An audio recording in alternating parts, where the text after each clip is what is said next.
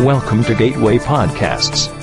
We hope you enjoy the following recording from Gateway Church Doncaster in the United Kingdom. For more podcasts and information about Gateway Church, please visit our website, gatewaychurchdoncaster.org.uk. Thank you for listening. You know, I love it when we hear from God.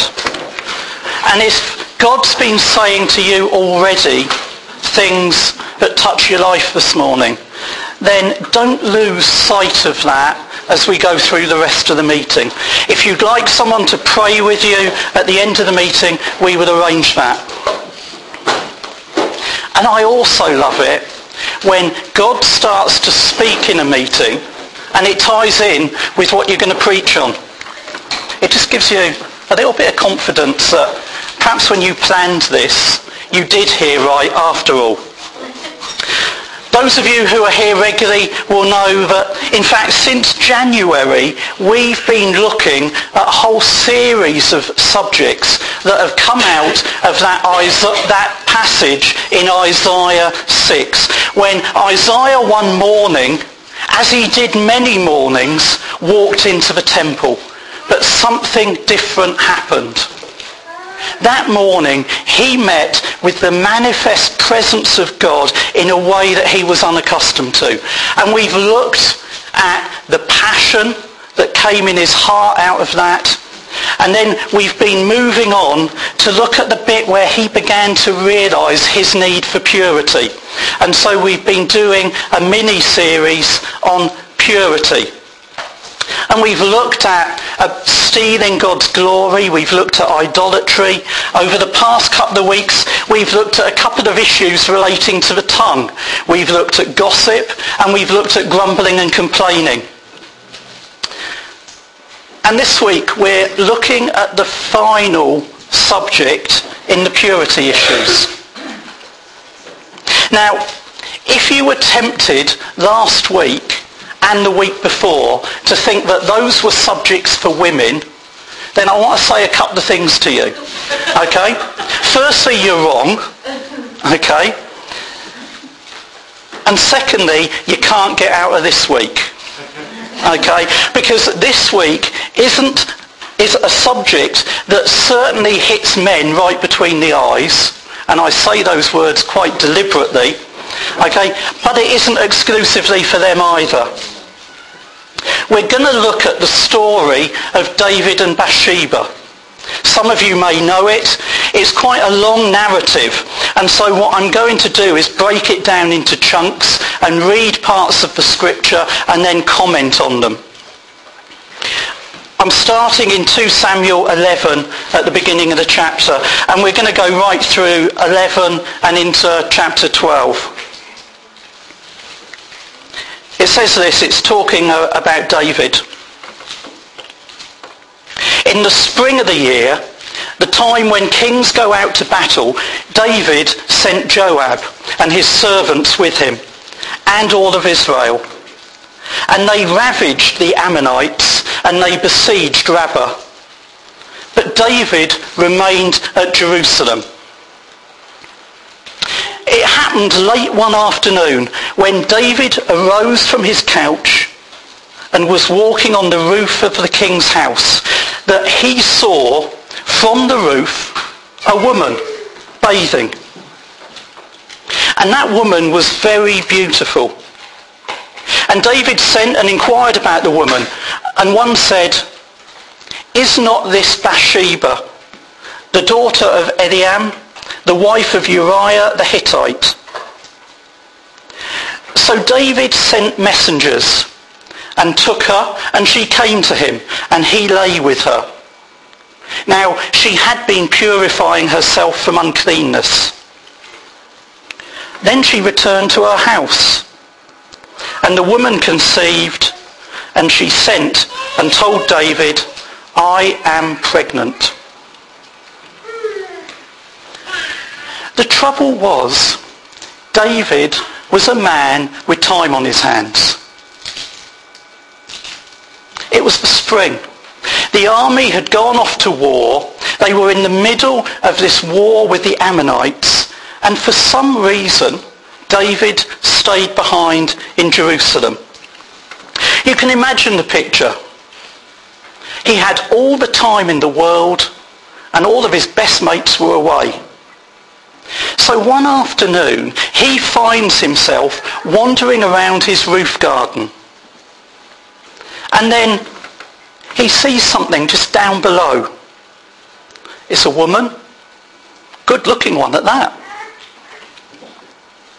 In fact, you might go so far as to call her beautiful. And things just get better and better, because as he watches, she undresses and she bathes. She's going through the ritual purification process that she has to, as a Jewish woman, go through once a month. And it's all happening right in front of his eyes. Now, who could resist watching? David certainly couldn't. He knows he shouldn't, but it's just too tempting. And she hasn't noticed him, and she's in no hurry. She lingers in the water,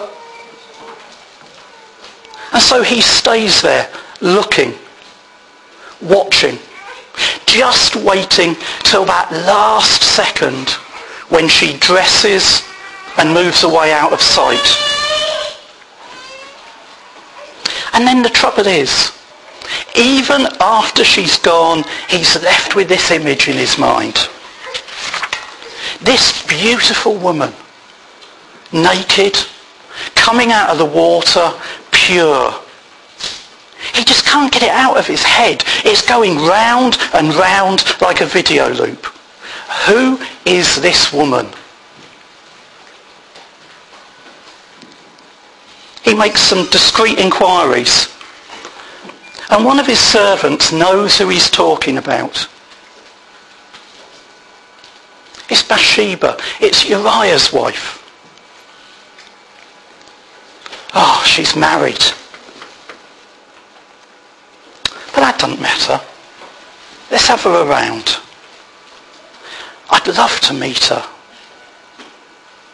She looks so beautiful from a distance. I'd love to see her up close.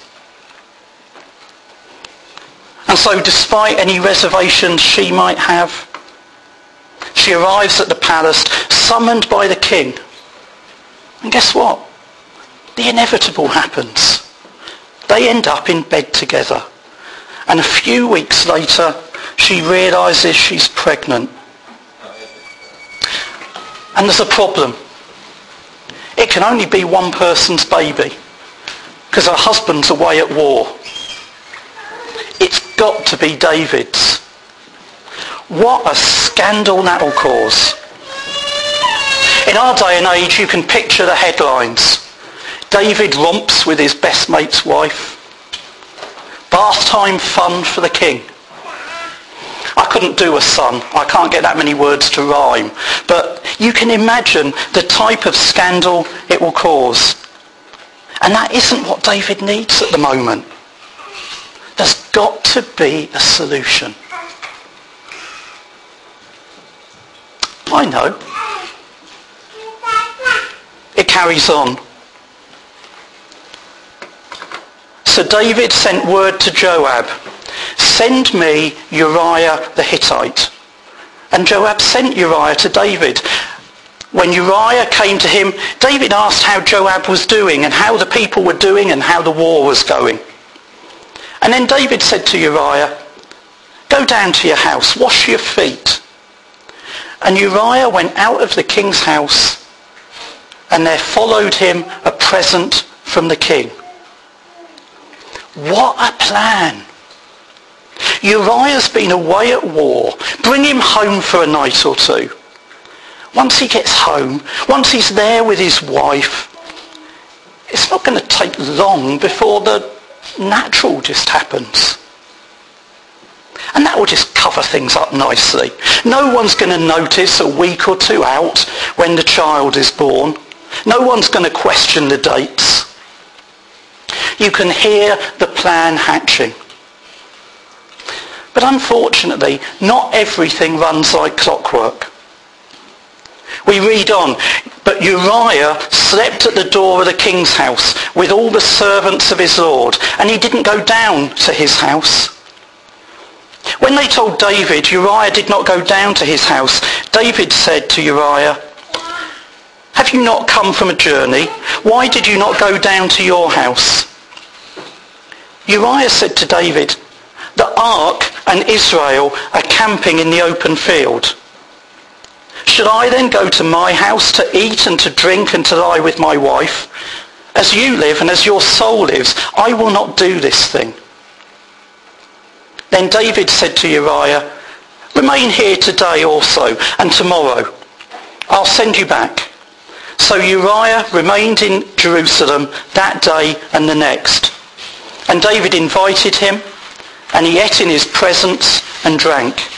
And so he made him drunk. And in the evening he went out to lie on his couch with the servants of his lord. But he did not go down to his house. It was time for plan B. Uriah was just one of those guys who took his responsibility far too seriously for his own good. He knows that all his mates are still out sleeping in the fields because they're at war. They're living at tents. And because of that, how could he face them Monday morning if he'd been at home in comfort in the arms of his wife? He just couldn't do it. So David decides to get him drunk and then send him home to his wife. That should do the trick. But again, Uriah shows that he is a man of some fortitude.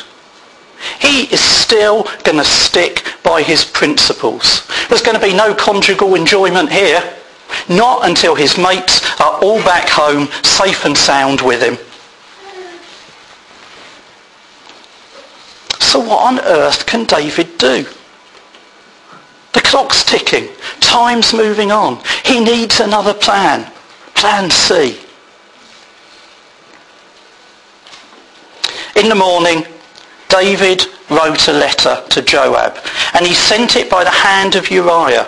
In the letter he wrote, "Set Uriah in the forefront of the hardest fighting, and then draw back from him, that he may be struck down and die."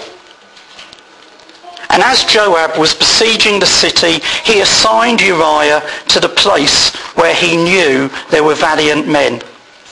And the men of the city came out and fought with Joab, and some of the servants of David among the people fell.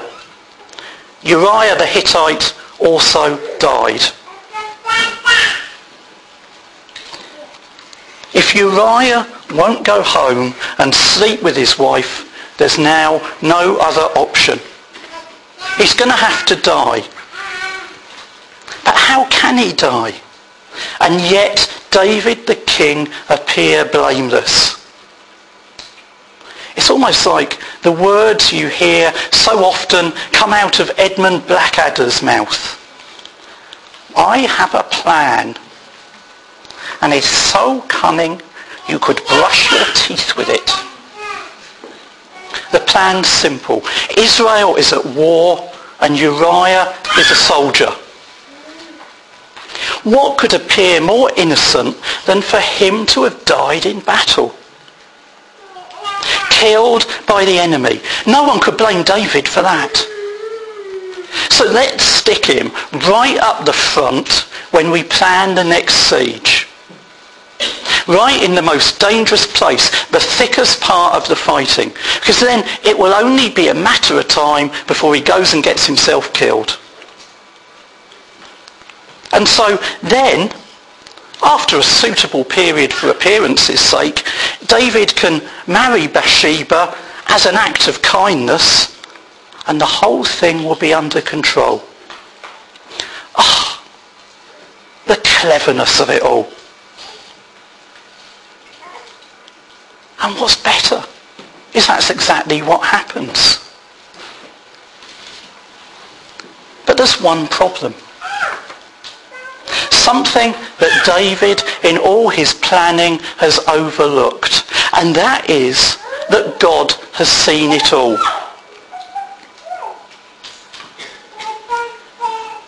The people might be fooled, but when you see the very thoughts of King David, who can fool God? So the messenger went and came and told David all that Joab had sent him to tell. The messenger said to David, "The men gained an advantage over us and came out against us in the field, but we drove them back to the entrance of the gate. Then the archers shot at your servants from the wall. Some of the king's servants are dead, and your servant Uriah the Hittite is dead also." David said to the messenger, "Thus shall you say to Joab, do not let this matter trouble you, for the sword devours one now and now another. Strengthen your attack against the city and overthrow it, and encourage him." When the wife of Uriah heard that her husband was dead, she lamented over her husband. And when the mourning was over, David sent and brought her to his house, and she became his wife and bore him a son. But the thing that David had done had displeased the Lord. God sees everything we do. We can't hide from him. We can't hide from his gaze. We have no secrets from him, whether we like it or not, because God is omniscient. He knows everything. And sometimes when God sees things that he doesn't like, he chooses to act or to speak. And that is exactly what he then goes on and does here. He sends one of his prophets, Nathan, to confront David. But because David is after all the king, Nathan starts with the gentle approach. He starts by telling a story. You can pick this up at the start of chapter 12. "And the Lord sent Nathan to David. He came to him and said to him, 'There were two men in a certain city, one rich and the other poor. The rich man had many flocks and herds, but the poor man had nothing except one little ewe lamb, which he'd bought. And he brought it up, and it grew up with him and his children. He used to eat of his morsel and drink of his cup and lie in his arms, and it was like a daughter to him. Now there came a traveller to the rich man, and he was unwilling to take one of his own flock or herd to prepare for the guest who'd come to him. But he took the poor man's lamb, and he prepared it for the man who'd come to him. Then David's anger was greatly kindled against the man, and he said to Nathan, 'As the Lord lives, the man who has done this deserves to die. He shall restore the lamb fourfold because he did this thing, and because he had no pity.'" It's a great story. But will the penny drop? Well, just to make sure, Nathan then gives David a fairly swift uppercut to the chin. "You are the man." It's fairly blunt, isn't it? "Thus says the Lord God of Israel, I anointed you king over Israel, and I delivered you out of the hand of Saul. I gave you your master's house and your master's wives into your arms, and gave you the house of Israel and of Judah. And if this were too little, I would add to you as much more. Why have you despised the word of the Lord to do what is evil in his sight? You have struck down Uriah the Hittite with the sword, and have taken his wife to be your wife, and have killed him with the sword of the Ammonites. Now therefore the sword shall never depart from your house, because you have despised me, and taken the wife of Uriah the Hittite to be your wife. Thus says the Lord, behold, I will raise up evil against you out of your own house.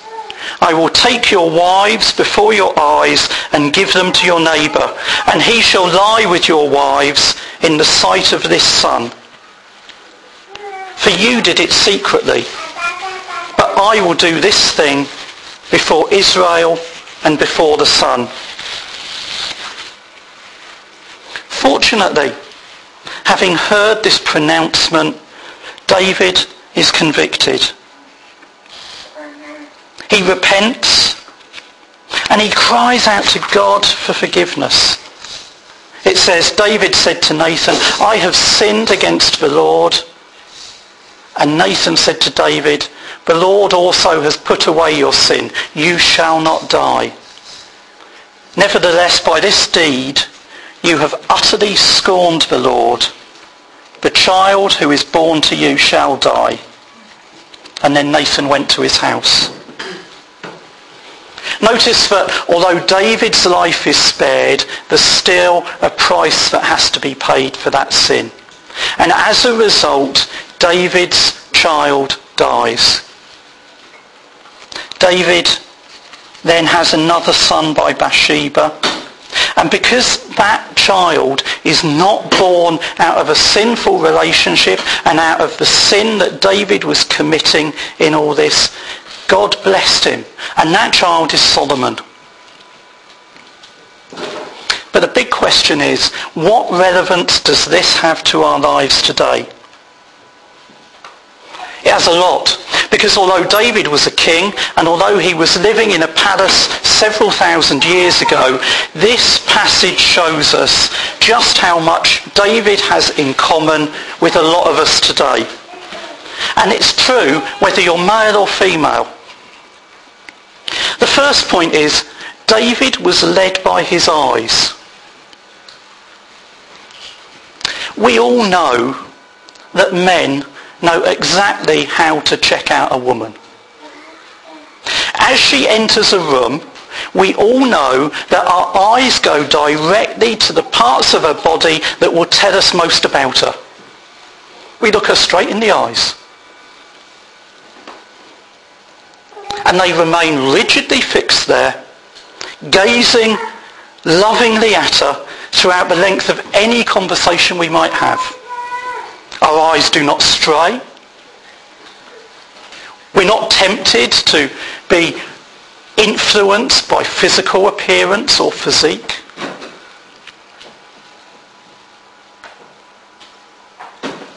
Or perhaps it's not quite that simple. Perhaps we are more influenced by other factors than we care to talk about. But do you know what? Recent research has shown that women are just as bad. Women know how to check out a man as he approaches just as quickly as men do with women.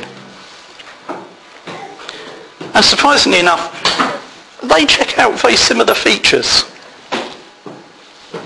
The warning here is clear. We need to be careful about what we are looking at. Because David was led into seduction by his eyes. So whether it's in the street, whether it's at the beach, whether it's looking at the magazines in the newsagents, we need to be aware of what our eyes are taking in. Pornography is so much easier to obtain these days. It's on TV, it's on the internet. And it seems that almost every magazine has to have images that will draw our eyes. Women might not be so easily drawn to pornography, but the danger's still there. Why else do we have all these celebrity magazines with pictures of good-looking men in them? For David's downfall, it was a lack of self-discipline. When he saw Bathsheba undressing, he could have so easily looked away. But he didn't. There's equally a warning there for ladies. Be careful about the way you dress. Be careful about those fluttering eyelashes and that flattering talk. Because it does, after all, take two to tango, as they say. But then the second point, where David's eyes started, he was happy to follow with his mind. The Bible teaches us that we are in a battle. And some of that battle is raging in our heads. In Galatians 5:22 it says, "But the fruit of the Spirit is love, joy, peace, patience, kindness, goodness, faithfulness, gentleness, self-control." And it goes on to say, "Against such things there is no law." The battle for the mind is to keep our thoughts on what is pure and holy. And that is a daily battle. And we need to be aware of it. We need to fight it, and we need to win it with the help of the Holy Spirit. He was led by his eyes. He was happy to follow. But then he allowed that thought life and his emotions to rule. What escalated the situation further was the fact that his mind started to take over. What had started as an accidental glance had now become something more. I don't know, maybe David was enjoying the risk of being spotted. Maybe it was something even more than that, the start of a fantasy. Listen to what Paul writes to the Corinthian church. "I, Paul myself, entreat you, by the meekness and gentleness of Christ. I who am humble when face to face with you, but bold toward you when I am away, I beg of you, that when I am present I may not have to show boldness with such confidence, as I count on showing against some who suspect us of walking according to the flesh. For though we walk in the flesh, we are not waging war according to the flesh. For the weapons of our warfare are not of the flesh. We have divine power to destroy strongholds. We destroy arguments and every lofty opinion raised against the knowledge of God, and take every thought captive to obey Christ, being ready to punish every disobedience when your obedience is complete." Paul recognized the problem. He talked about taking every thought captive.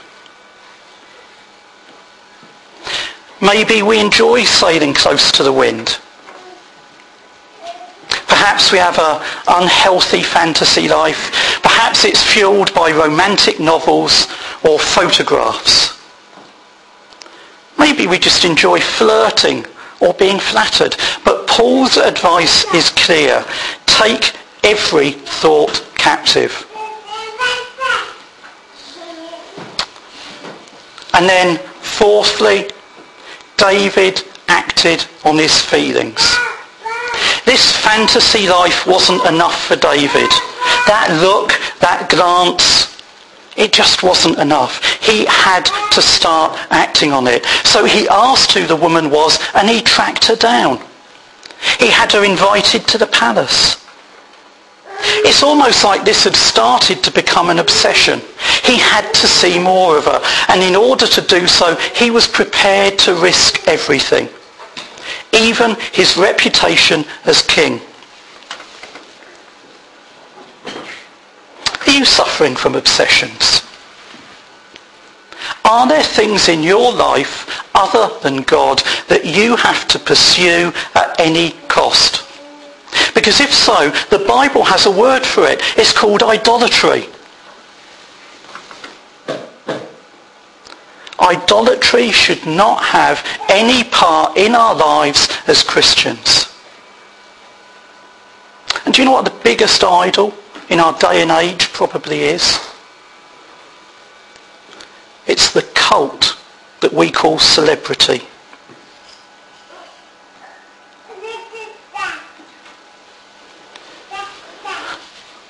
Even when David realised he was wrong, he didn't, to begin with, do the right thing. Firstly, he attempted a cover-up. Now, Cover-ups might work elsewhere. People in local government often seem to think they'll work there. It usually comes out in the end. But when you are dealing with an omniscient God, they just don't achieve anything. Because he sees right through it into the heart of the situation. And so there's only one answer when you blow it with God. And that is to take responsibility for your actions and come to him and confess. Avoidance doesn't work. Cover-ups don't achieve anything. And blaming others doesn't help. We simply have to recognise our weaknesses and come to God with an open and sincere heart. The writer to the Hebrews puts it like this. Therefore, brothers, since we have confidence to enter the holy places by the blood of Jesus, by the new and living way that he opened up for us through the curtain, that is through his flesh.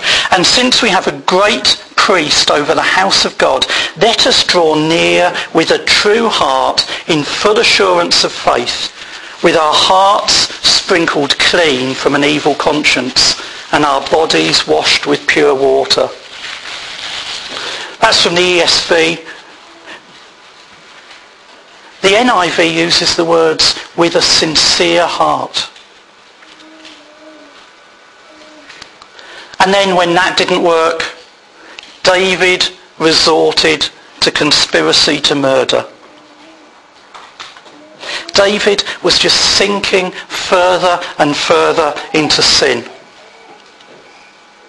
You know, there's an old saying my father taught me. I know a lot of people know it. It's very simple and it's very true. He said, when you find yourself in a hole, stop digging. When you've fallen into the pit of sin, any more sin doesn't help. It does nothing to get you out. All it does is makes the pit you're in bigger. And yet, we all suffer from a temptation to cover our sin with lies, with falsehood, and maybe more.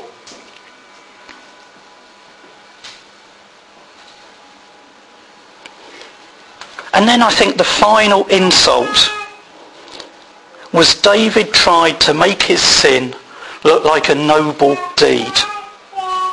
But God saw through it. He tried to make the whole thing look like an act of kindness. You can almost imagine him saying, look, I'll take in this poor pregnant widow. I'll care for her and for her child, and I'll bring them up as if they were my own. If people had known the truth, how hollow those words would have sounded. And the sad thing is, throughout the whole of this, the answer was simple. And we can see in this passage a glorious truth. It's a truth we're used to picking up and seeing in the New Testament covenant. But here it is, wonderfully displayed in the Old Testament. When we do things wrong, we need to come before God in repentance. And in the end, that is exactly what David did. Listen to the psalm he wrote after he'd been confronted by Nathan. It's Psalm 51.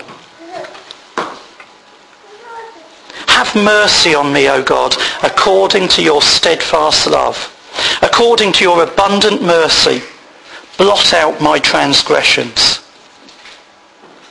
Wash me thoroughly from my iniquity and cleanse me from my sin. For I know my transgressions, and my sin is ever before me. Against you, you only have I sinned, and done what is evil in your sight, so that you may be justified in your words and blameless in your judgment. Behold, I was brought forth in iniquity, and in sin did my mother conceive me. Behold, you delight in truth in the inward being, and you teach me wisdom in the secret heart. Purge me with hyssop, and I shall be clean. Wash me, and I shall be whiter than the snow. Let me hear joy and gladness. Let the bones that you have broken rejoice. Hide your face from my sins and blot out my iniquities. Create in me a clean heart, O God. And then there's a second issue. It's not something we talk about very often. But sometimes when we have adversely affected others with our sin, we need to do something to compensate them. There needs to be restitution. It's taught throughout the Bible. It's all over the laws in the Old Testament. But although it's an Old Testament concept, it still applies today. But today we apply it with grace rather than law. But if you've made another suffer, it's right you repay them to some extent. We shouldn't profit from our sins. And then we see finally a restoration. David finally enters back into God's blessing. He's confessed, he's repented, he's offered restitution by taking Bathsheba as his wife, and God starts to honour him by blessing them. And it finishes the story with, then David comforted his wife Bathsheba and went into her and lay with her, and she bore a son, and he called his name Solomon, and the Lord loved him. Now I think to some extent this story has something in it for all of us. We all know that there are things that catch our eyes, there are things in our thought life that we struggle with. And so I'm not this morning going to suggest that we have a public ministry time. But if something this morning has highlighted an issue and you'd like someone to pray with you, we will do that. But what I'm going to suggest is that in our midweek groups, I'd like you to ask some questions. And they're not necessarily for discussion. But I want us to almost follow in the footsteps of Wesley. Wesley, when he was seeing times of revival, contained what God was doing by setting up churches and small groups around the country. And they used those for accountability. They used to ask themselves some really personal questions. They used to weekly, between themselves, discuss what sins they'd been tempted with and what sins they had committed. But I just want us to ask ourselves these sort of questions. Are my eyes pure, or are they in fact a gateway into me for unhelpful images? Am I in control of my thought life? Or do I run away and let fantasy and idolatry take hold of my mind? Am I struggling with temptation in any area of my life? What can I do to make my thoughts captive? Do I need help in getting this under control?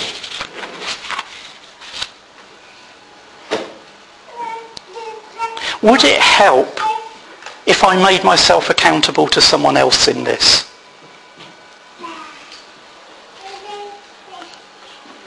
And what can I do to keep myself pure in this area? If anyone needs them and wants those questions, I'll leave them at the front and you can come and get them.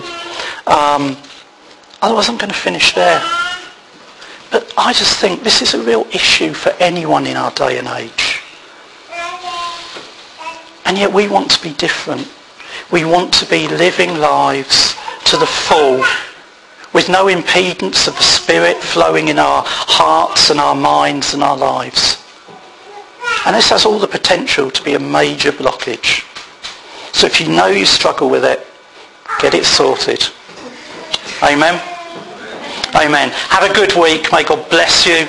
May he keep you. May the light of his face just shine from you this week.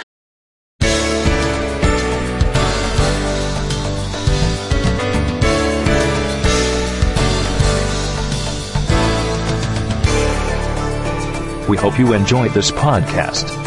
Don't forget to visit gatewaychurchdoncaster.org.uk.